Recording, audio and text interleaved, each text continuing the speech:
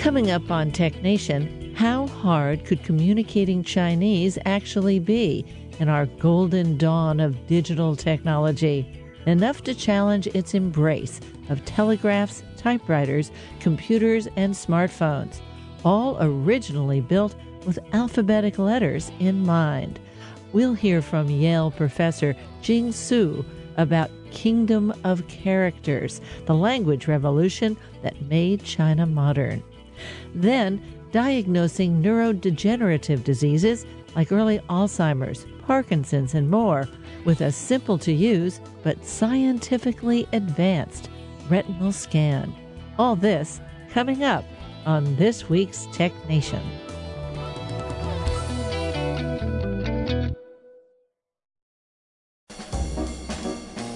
Let's Take 5 with Moira Gunn. This is 5 Minutes.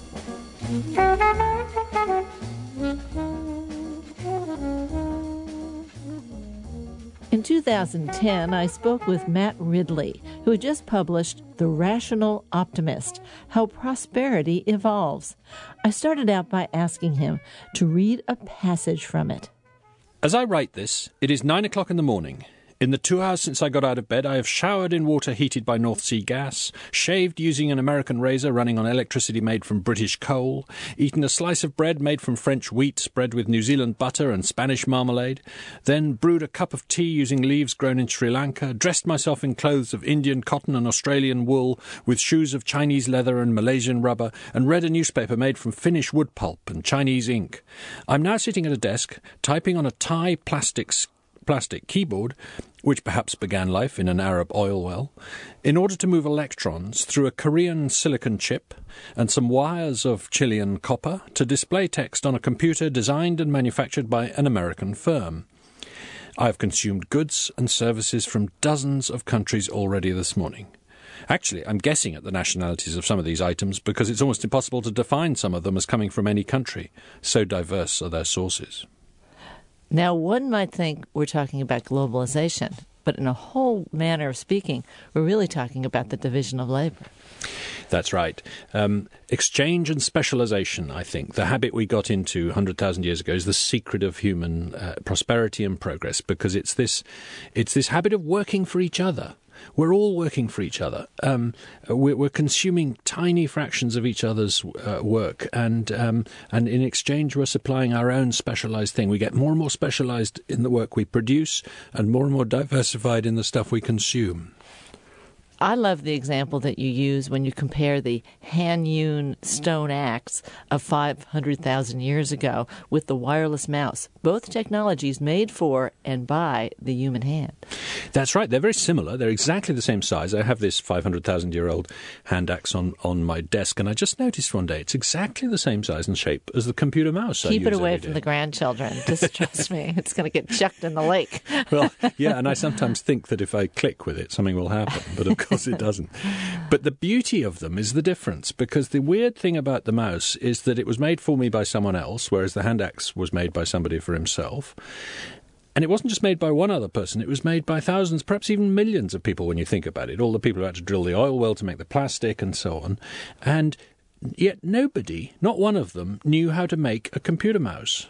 Literally, nobody in the world knows how to make a computer mouse. The knowledge is dispersed in society. It's not held in any one brain because, the man who runs the computer mouse company doesn't know how to drill an oil well and so on.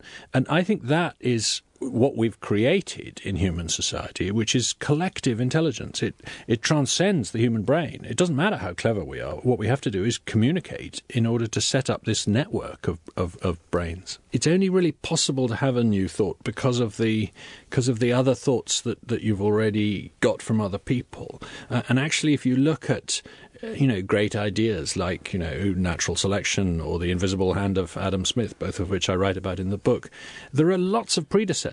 There are people who are getting halfway there or three-quarters of the way there, and Smith or Darwin, they're combining what these guys said and putting them together. So I do believe that even at the intellectual level, creativity is a form of recombination. So it's insight in recombining.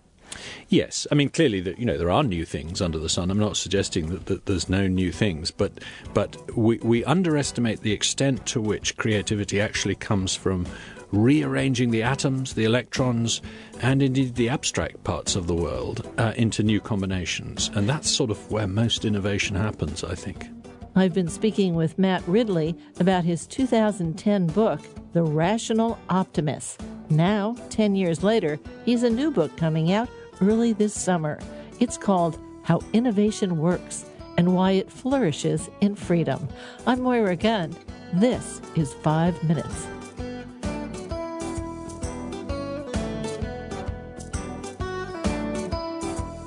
Five Minutes is produced at the studios of KQED-FM in San Francisco. 5 Minutes is a production of Tech Nation Media. I'm Paul Lancourt.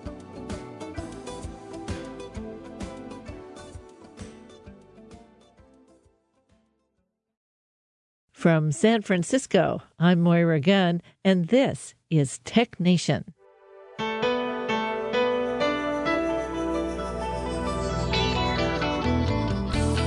Today on Tech Nation, I speak with Yale University professor Jing Su about the challenge and journey of communicating the Chinese language in digital technologies.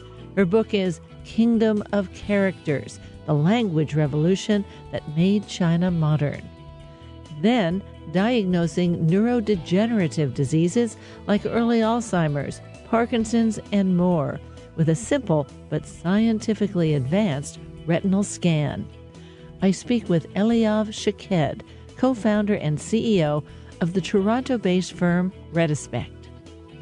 TechNation is underwritten in part by MindK, a global software development force in a world where every business can be global. On the web at mindk.com. And now, Professor Jing Su. Well, Professor Su, welcome to Tech Nation. Thank you for having me. Now, when we say technology, we often think of computers and cell phones and electronics, but language, both spoken and written, are technologies. They were entirely created by humans. Absolutely. And actually, writing is really the first technology we have because it objectifies our thoughts so that we can continue to refine and hone our thinking process to abstraction, philosophy, so on and so forth.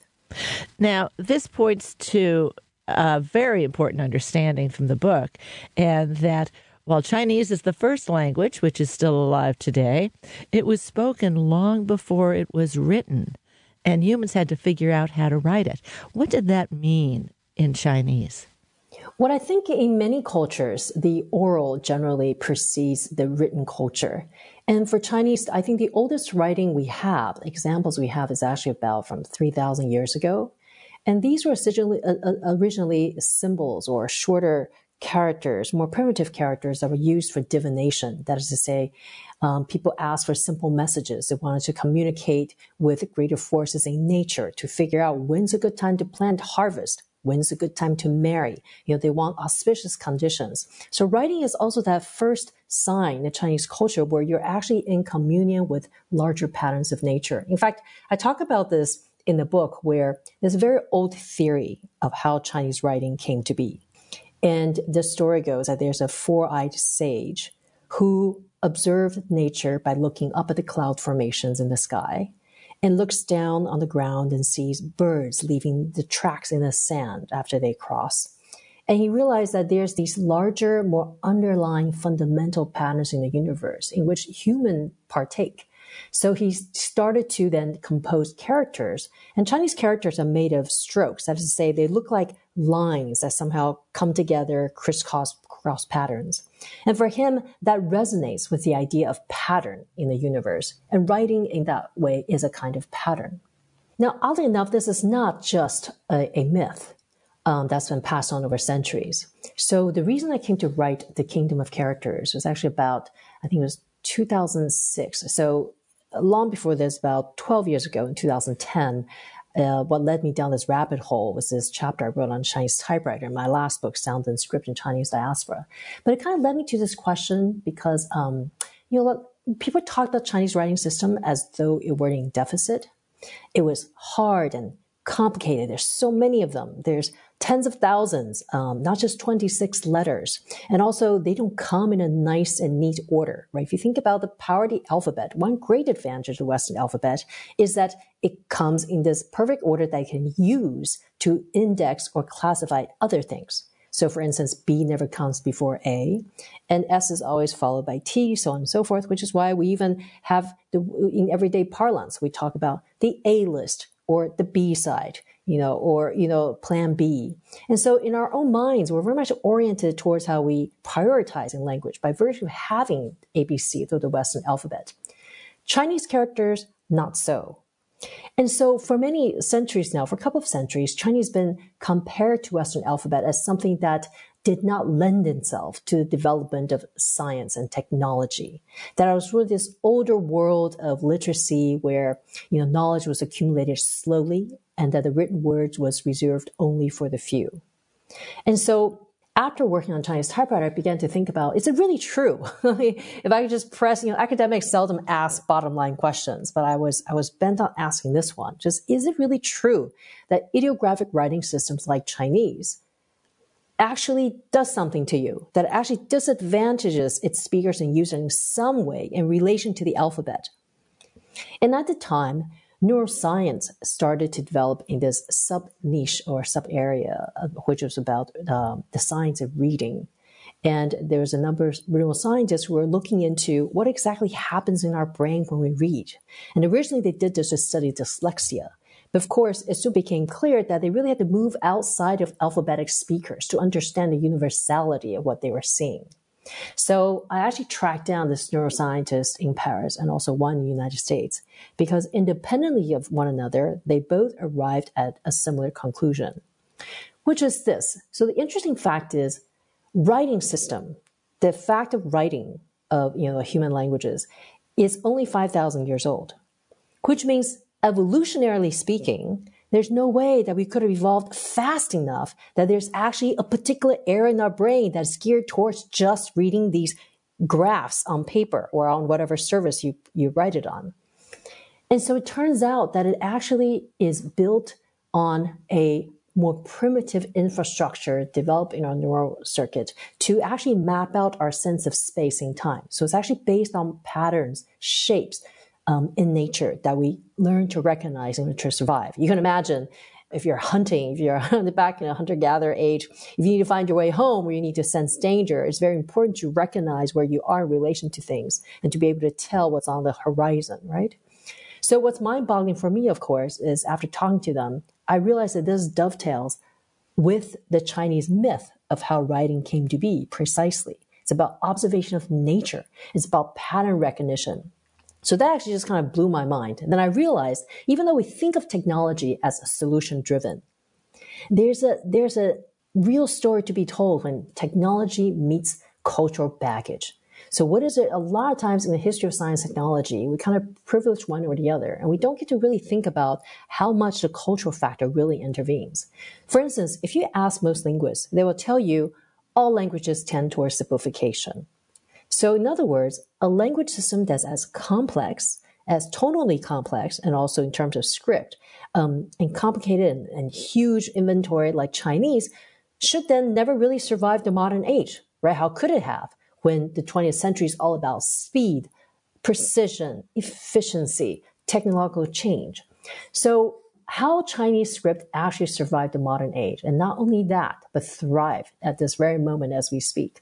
It's just really an extraordinary history that I thought couldn't just be told through the usual objective history lens, where we kind of minimize the different inventors and humans who actually participate in the process, but actually to see it through their eyes. These remarkable, I would say, kind of obsessive personalities that actually took part in preserving the Chinese script revolution and propel it forward. After all, it was the longest revolution of the 20th century, and in some ways, the least known.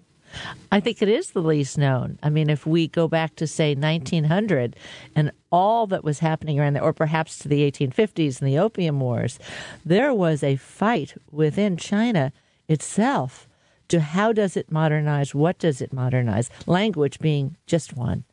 Absolutely. And if you can believe it, the seeds were actually planted even before that.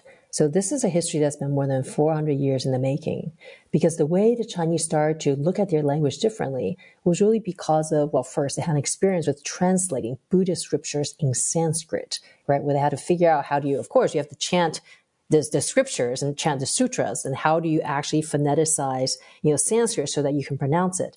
But the more drastic shift came, the more drastic challenge was when the Western missionaries, the Jesuits, came in the 16th century and brought along with them the Romanization system, because they were actually trying to learn Chinese. They were trying to assimilate. And so they used Roman letters to try to figure out how to cue themselves to pronounce things in Chinese. But through that, the Chinese saw how odd that the foreigners can hear our language so differently, but notate it in such a way with these 26 marks that are so efficient that they can then reproduce or recognize the sounds we speak. So that was really the beginning. But in the 16th century, that didn't quite catch, because the Western influence, the missionaries were actually pretty restricted a circle, and they were treated well by the court, but they weren't going to be allowed to go to the masses and countryside and start, converting people and share their knowledge. So it's really the 19th century, after the Opium War, which forced open these treaty ports and made it legal, essentially, for foreigners to come in, that you had this mass influx of Bible translations, where missionaries then recruited local Chinese to help them translate Bible into sort of vernacular or actually literary Chinese.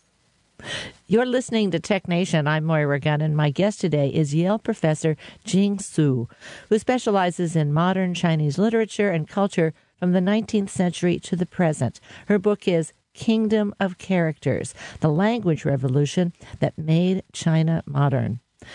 Well, anytime you go to automate anything, build a computer or an app or a typewriter or a telegraph or you name it, the first thing you do is say, okay, where are we starting? And, of course, Western listeners, in English, we are like, okay, we have 26 letters and go into words, and this all makes sense.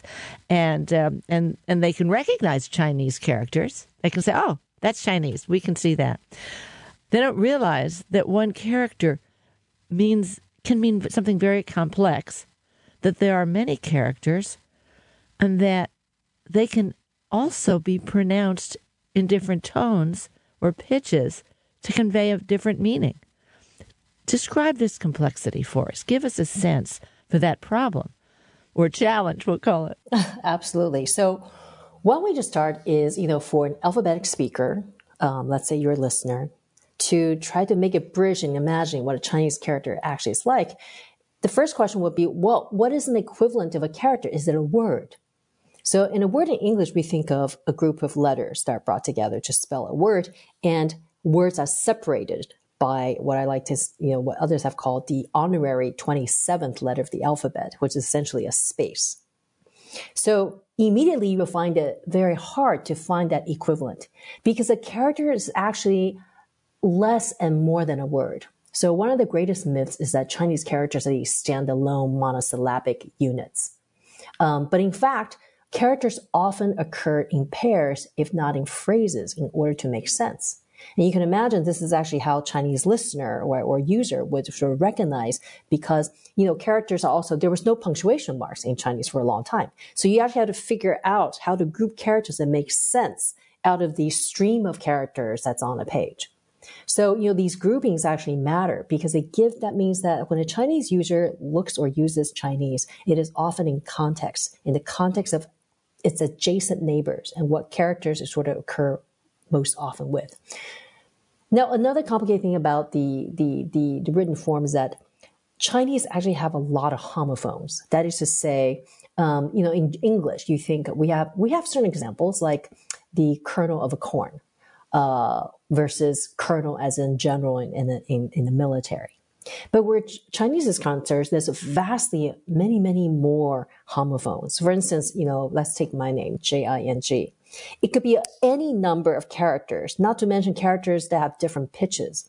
Because one of the trade-off in looking at Chinese romanization is that it loses this physical cue, which is why Chinese characters are complicated, because they're visually distinct and complex. But one look at it, you will recognize that it is distinct and that it cannot be any other character, and there's no confusion.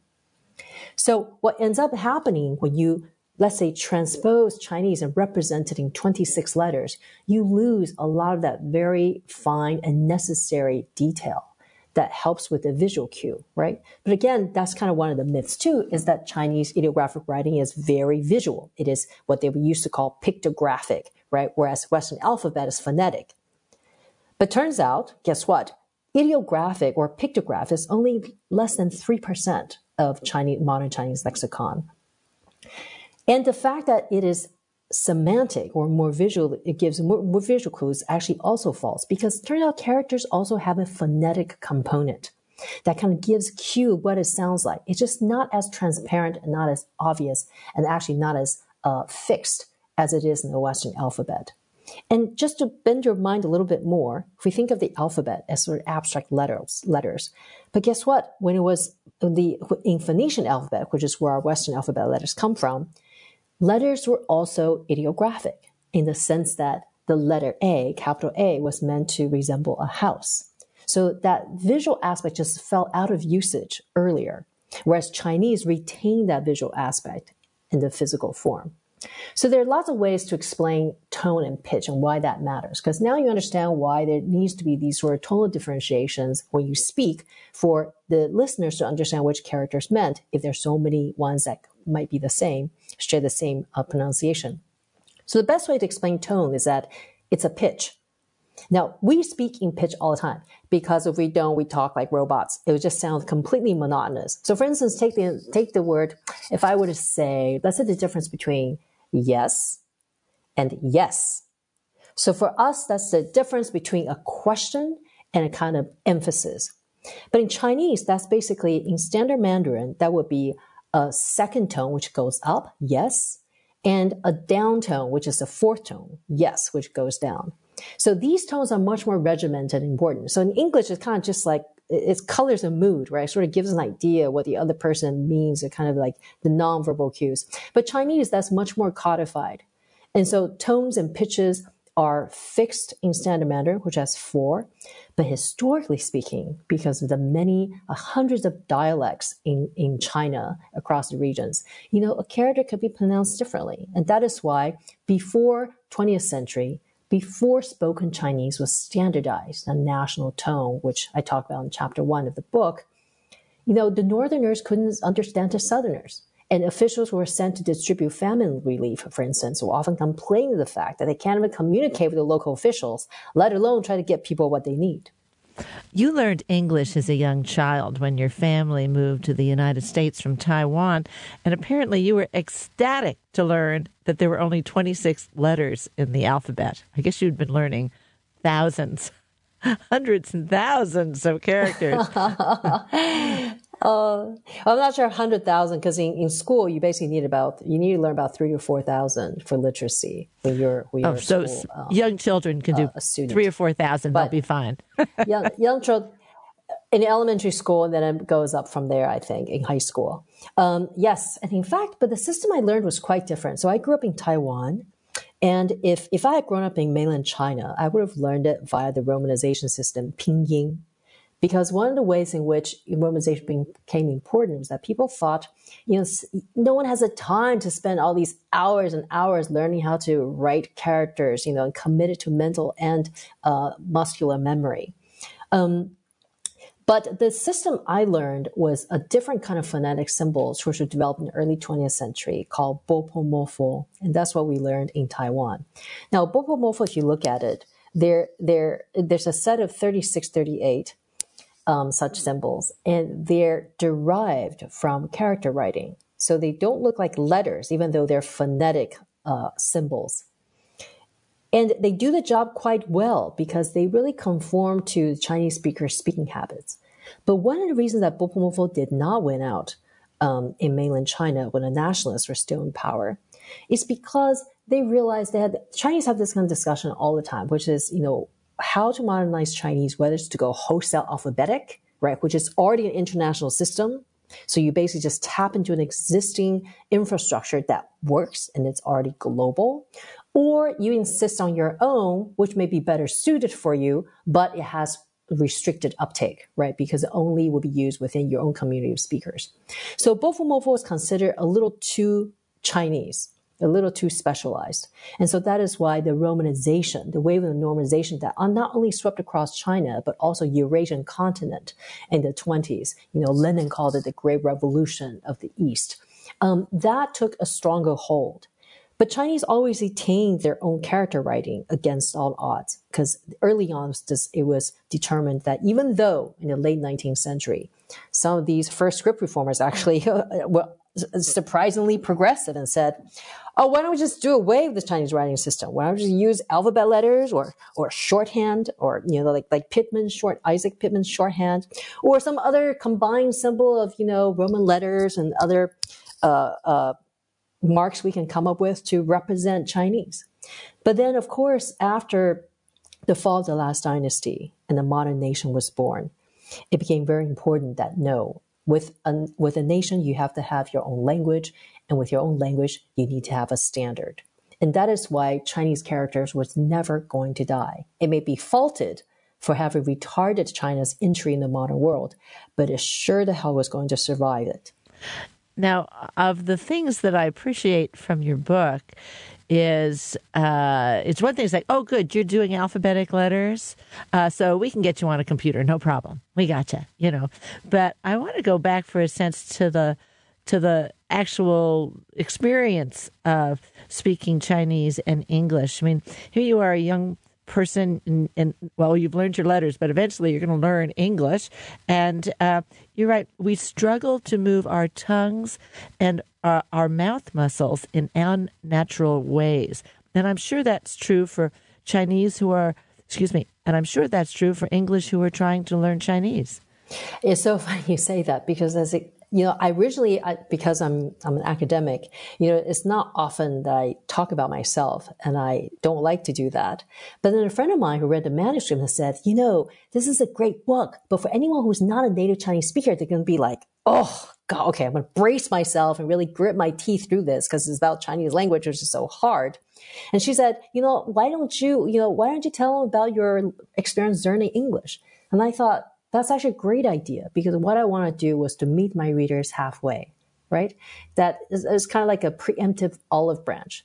That if I could share the story of what it was like and how hard it was in some ways for me to learn English, that maybe my readers will be willing to also step into this world of Chinese and read about how these great adventurers, innovators, hacks and copycats and revolutionaries and martyrs did their part, right, to try to step into the alphabetic world and reconcile themselves to it.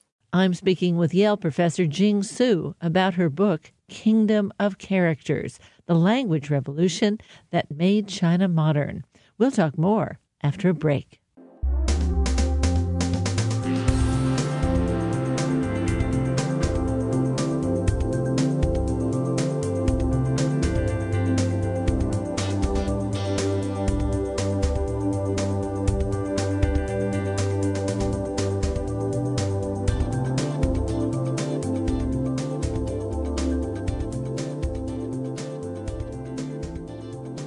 Podcasts of Tech Nation are available on Apple Podcasts, NPR One, Pandora, and Alexa, among others. Direct links are available at technation.com. In the second half of our show, diagnosing early Alzheimer's, Parkinson's, and other neurodegenerative diseases with a simple eye exam. Stay with us.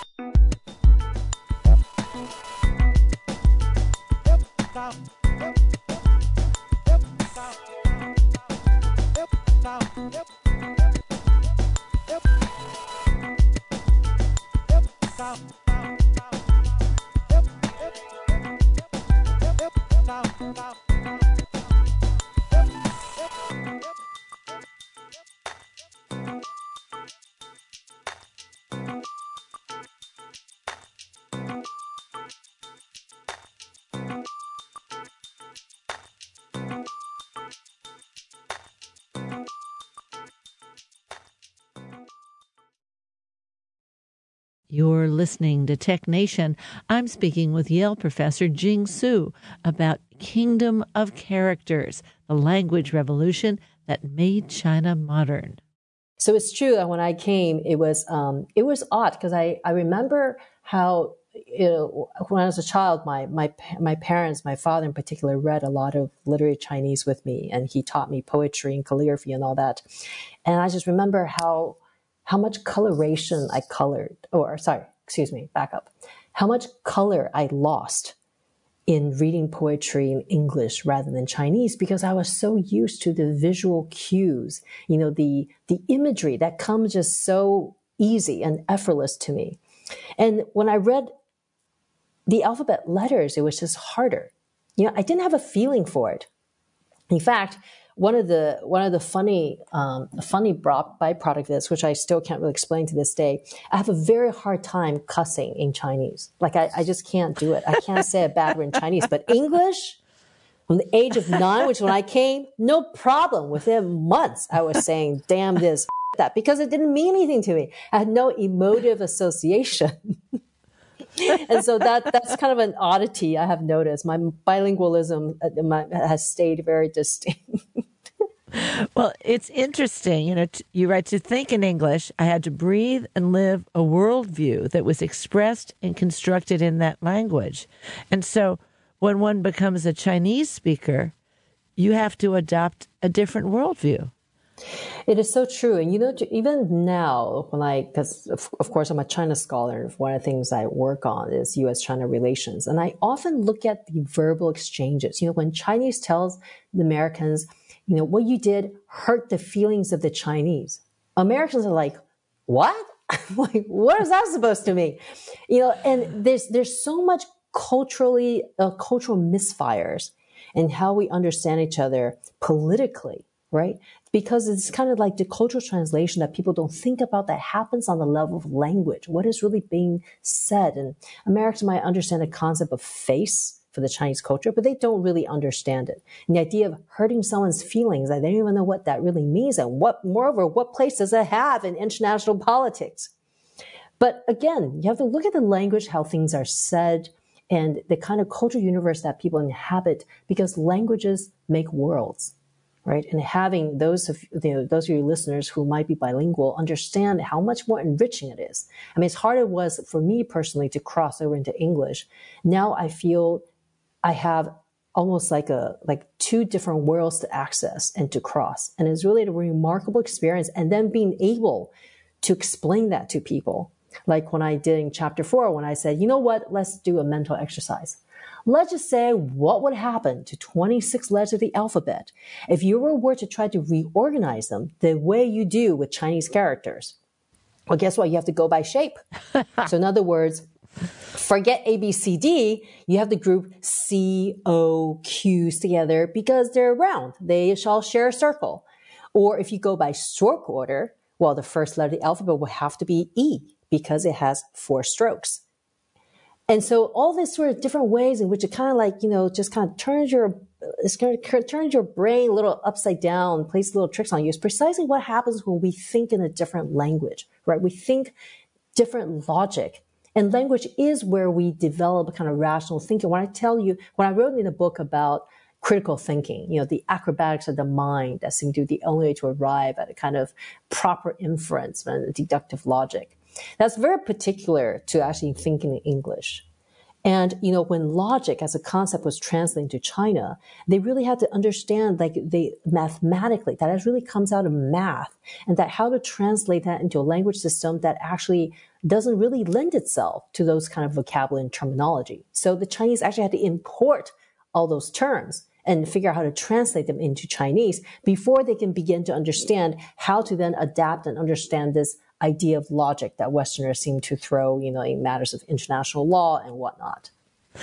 Now, let me ask you this. Humans are very adaptive, and sometimes we change because of the technology. The technology actually changes how we do things because that's the way we get it to work for us. Did this effort to develop, for instance, the Chinese typewriter, and as it goes on, the telegraph, the computer, et cetera, to use it and adapt it. Did that change Chinese very much, if at all? The language of it? Yes. So, yes. And I think one of the things I really love about, digging up this history is that it really shows how much China and the West had been learning from each other long before they defined themselves to be different or even foes. So it is certainly true that Chinese language itself changed in the 20th century. It adapted to a lot of the grammatical structure of English. So, for instance, when you read literary Chinese, classical Chinese, there's very seldom do you see I, the subject I. It's implied. An action can certainly sometimes, a noun can become a verb become a noun. And it's all much more fluid. Now, modern Chinese in some ways is much more regimented than before because it abides by this subject, object structure. So that is certainly a Western import. So there are many ways in which the alphabetic thinking, Indo-European language structure also penetrated Chinese language. So in some ways, yes, in these other imperceptible ways, the two languages have been mixing for a long time. And that's why when you talk about, is a Chinese primitive, should it not have survived? That is actually a denigration of Chinese script. I don't think that's really fair to say, because that argument really narrows our understanding of this larger encounter that happened between two gigantic old writing systems and how they were going to live with one another. So I often think about, when we say it's not just the Westerners that denigrate or might have, exoticized Chinese in the 17th century and then downgraded in the 18th century. And then by 19th century, where the idea of evolution reigns supreme, they start thinking of Chinese as backward and primitive, etc. And that is usually where story begin when people look at this history, is as cast in the sense of, China rising up, colonial degradation of the Chinese culture and language. But you know what? The Chinese themselves have been struggling with the Chinese language over millennia, with the idea of how to distinguish between their own writing system from unorthodox popular usage. So one of the chapters in the book talks about Mao, 1950s, and where the two big campaigns that happened, the landmark events that happened to Chinese language with simplification of characters and the romanization of characters in pinyin, which was basically China's own standard way of romanizing. And so little do people know that the nationalists were the first ones who actually proposed simplified characters in the 1930s. But because the first half of the 20th century was littered with wars and revolutions and unrest and invasion, the Japanese, World War II, that there was never a stable enough environment to push through any language policy.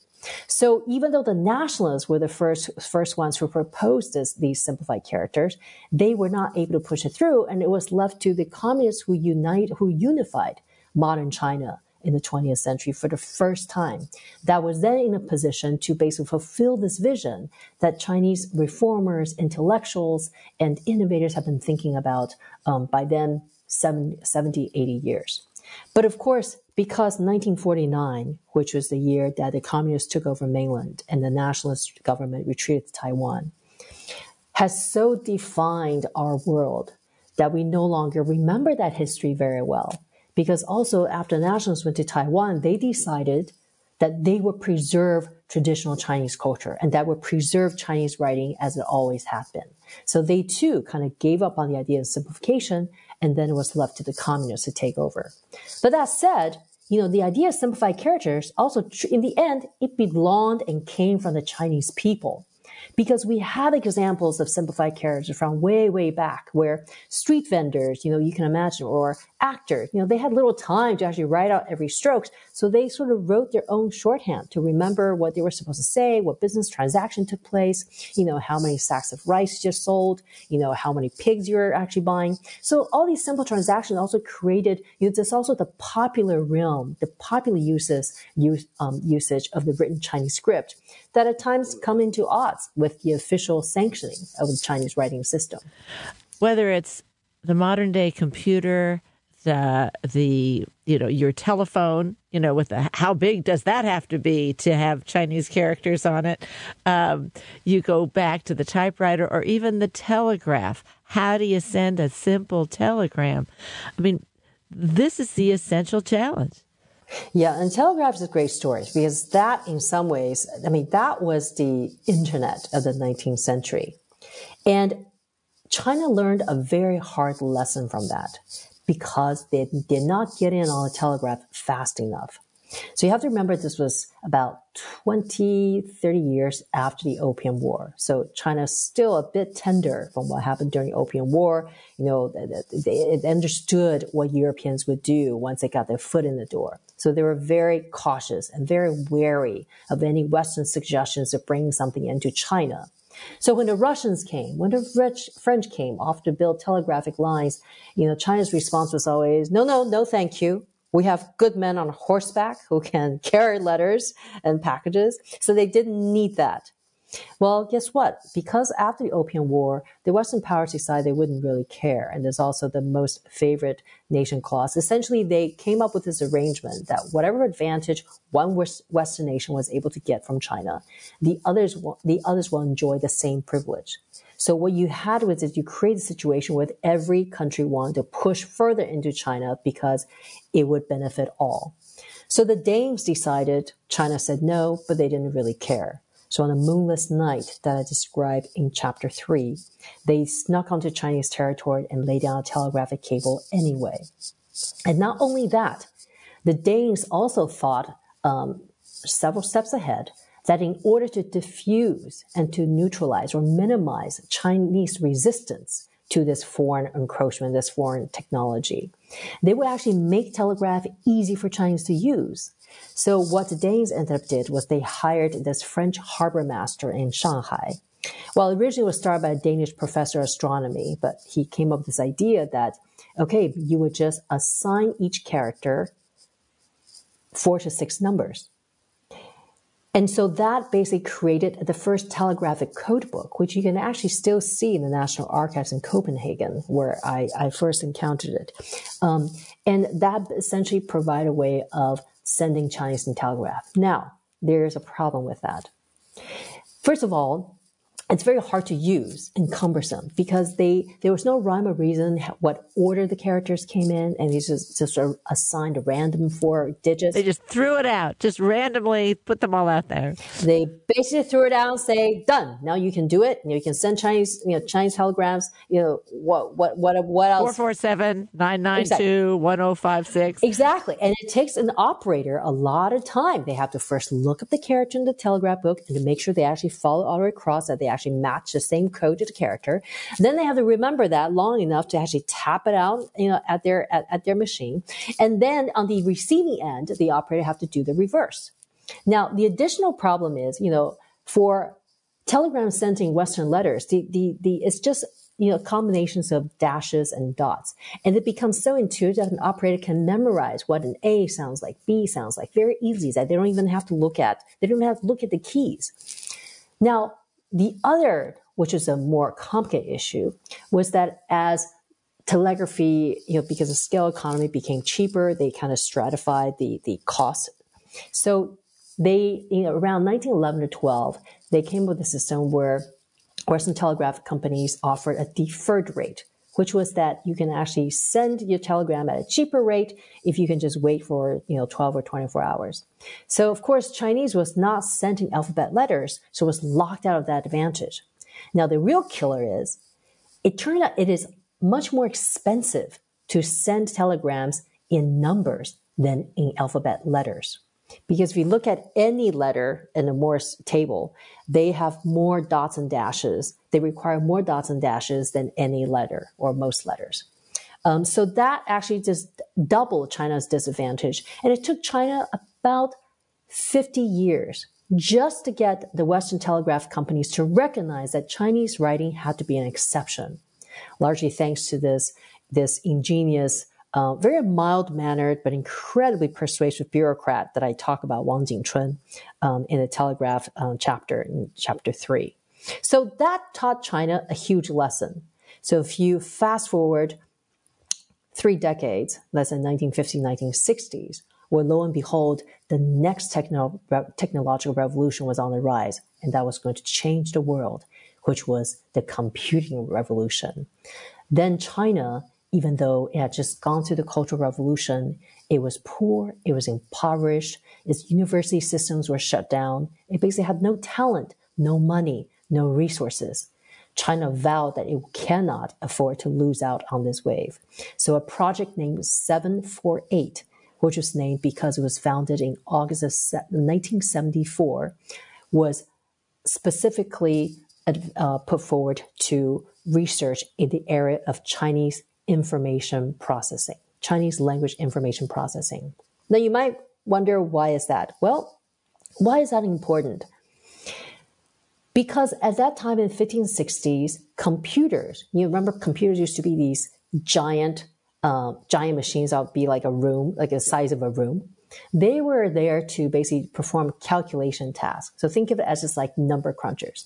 But very soon discovered that computers can also process human language information, like communication. So it's moving very quickly into that arena where you soon will have laptops and desktop computers. So that's why for human language systems, if you're not in the computer, you basically can't take advantage of communication. And how important has that become in the 21st century? And if you think how important data is to us now, right, you hear that data is the new oil of our time. Well, the original data is all those piles and mountains of written records that have been done by hand that had to be processed in a computer and put into it. So if you didn't have this bottleneck to break through, if you couldn't get through Chinese language information processing and get Chinese into the computer, input it and have it spit out on the screen or a piece of paper at the other end from a printer, then you're going to be locked out of the 21st century as we know it. And they weren't. They weren't. And it took quite a bit extraordinary tenacity, as you will read about in chapter 6 and part of 7, but also unexpected help from a Chinese American scientist. So I also talk about this nexus of knowledge exchange and the face-to-face contacts that made this history possible. Well, language, people, just unbelievable schemes that failed and succeeded, geopolitics, the whole thing is here. The whole thing is here from an academic. That's fantastic. Jing-Su, thank you so much for joining us. I hope you come back and see us again. I would love to, Maura. Thank you so much for your time today. It was a lovely conversation. My guest today is Yale professor Jing-Su. Her book is Kingdom of Characters, The Language Revolution That Made China Modern. It's published by Riverhead Books. I'm Moira Gunn. You're listening to Tech Nation. We know that the back of the eye, the retina, is a window into what's happening in the brain. If only we could read it. Today I speak with Eliav Shaked, co-founder and CEO of the Toronto-based firm Retispect. Eliav, welcome to the program. Happy to be here. Thank you. When I go to the ophthalmologist or the optometrist for an eye exam, they put me in front of this contraption and holds my head, and they're taking what they say a retinal scan, a picture of the back of my eye. What are they looking for? They're looking at the color image, and they're trying to identify structural, functional, anatomical changes that relates to ocular diseases. For example, glaucoma, diabetic retinopathy, things that relates to the different parts of the retina that they can look and identify changes or abnormalities based on that color image. Now, we all know that the color image, the visual spectrum, that which our eyes see, is in that visual spectrum. But there are many more spectrums. And I understand that there is a new camera that enables taking pictures of the back of the eye in many different frequencies, from the visual all the way up to the infrared.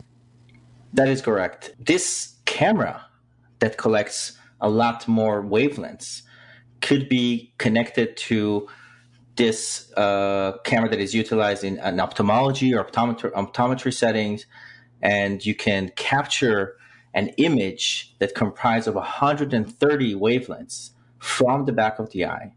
And this is an incredible amount of data that we can learn from. So when a patient walks into an optometry or ophthalmology clinic, they sit there at the same machine, and you could connect the special camera, the hyperspectral camera, into that machine, and they just follow the same procedure and get one image in a non-invasive and comfortable way. What the data that comes out of that picture comprise of 130 different pictures with different wavelengths. And this is a very high quality and resolution that allows for the measuring the intensity of those different colors or different wavelengths. That gives a whole new perspective to seeing the unseen and interpreting that in the spectral domain. Now, frequently when we can collect new data in the science area, we actually don't quite understand what we're seeing. And I understand that you're working with the University of Minnesota. They're great partners in the University of Minnesota. This is where they started exploring the signature, the optical signature of a unique protein called amyloid beta. And that unique protein is considered one of the hallmark pathologies for Alzheimer's disease. So that starts very early stage, just like cholesterol as an indicator for cardiovascular disease. Amyloid beta aggregation in an abnormal way is one of the hallmark pathologies for Alzheimer's disease. And that process starts 10, 20 years before the emergence of clinical symptoms. So they started measuring this wavelength as part of a drug discovery practice that they were doing, and they were able to identify a unique signature of that protein that you cannot detect with a regular color image. It's something that you need a hyperspectral camera in order to detect that specific wavelength in high resolution. So here's where Redispect comes in, as I understand it. You collect all this data when you sit there in the optometrist or the ophthalmologist's office, and something has to look at that data to see the kind of pathology such as the amyloid plaques from Alzheimer's. That is correct. And from the patient's perspective, they're just getting an image. What Redispect has developed is a software that allows to interpret that image and identify patterns that are specific to a patient who is an Alzheimer patient or healthy individuals, and differentiate between those by training our algorithm to do so. And so we, as part of our studies that we're now conducting in full scale across the nation, we are collecting data from individuals that are healthy and individuals who are confirmed Alzheimer patients. And our algorithm looks for those patterns and is able to identify whether or not you carry the pathology, the underlying pathology that puts you at risk for Alzheimer's disease through an image in a non-invasive way in your optometry and ophthalmology setting. In these clinical trials, are you looking to compare advanced Alzheimer's patients with healthy ones, or are you looking through a spectrum of pre-Alzheimer's, mid-Alzheimer's, mild Alzheimer's, advanced? How are you strategically doing that? So we are currently recruiting patients from the entire spectrum. This is very important for us to understand the progression of the disease and where could we be the most effective in our ability to detect the disease. Now, as part of our current focus of attention, we were able to confirm that our algorithm works best at early stage of the disease when a patient does not suffer from any cognitive decline or anything that is you can detect through a cognitive test, but the pathology is there, and the pathology is accumulated in a rapid pace in the brain, and we are leveraging the connection between the retina, which is the back of the eye, to the brain, and the imaging technology in order to identify this in a non-invasive way, identify if you do have that condition. What is the step to get this approved so it can go into optometrist and ophthalmologist office? How do you get that approved? You get that approved through an FDA process. You need to start a study that's called a pivotal study. And that study is defined by the FDA, and we have confirmed our study design and everything that relates to what we need in order to get to that study, and our technology approved. This is something that we're going to kickstart this year after a very focused clinical validation that we've been doing over the past few years. And we're taking it in very much high regards, the responsibility behind the software that interprets and confirms such a very important diagnosis for this individual, and especially now where you have drugs that are approved in the market for modifying the disease at the early stage. So this is a very timely diagnostic tool. It seems to me that over time, if you can collect the data from all the people who will be in there getting their retina scanned at more than just a picture, many pictures at many frequencies, that you'll collect a tremendous body of data, and you'll be able to learn and discern from that data much better over time. That is correct. And we already been doing this for over the past few years with hundreds and hundreds of patients across the spectrum of Alzheimer's disease, and also healthy individuals. And that really helped us understand more how we can contribute not only in detection, but also in monitoring the disease, monitoring the therapeutic effect of any therapy that is now in the market or is under clinical studies to get through and get into the market. This is a very exciting opportunity for us to see how we could track the progression of the disease through an eye examination as part of your annual checkup when you go to see your eye doctor. Now, besides Alzheimer's, what other conditions might be able to be seen in the back of the eye?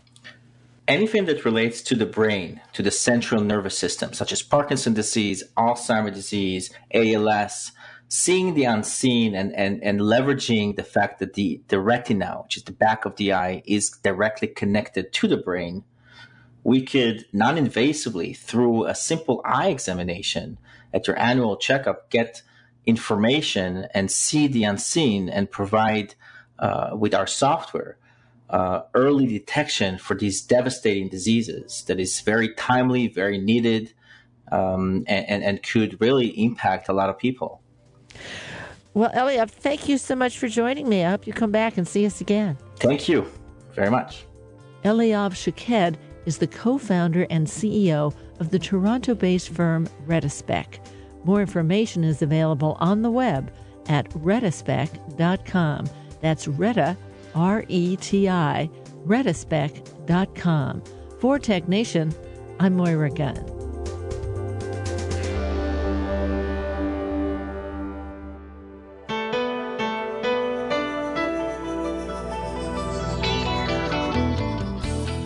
Tech Nation and its regular segment Biotech Nation are produced at the studios of KQED-FM in San Francisco. Executive producer is Matt Gardner. Our theme music was composed by Ann Nachtrieb-Zessiger and Robert Powell, with title creation provided by NameLab Incorporated of San Francisco.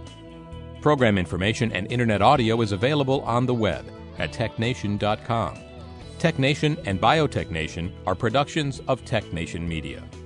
I'm Paul Landcore.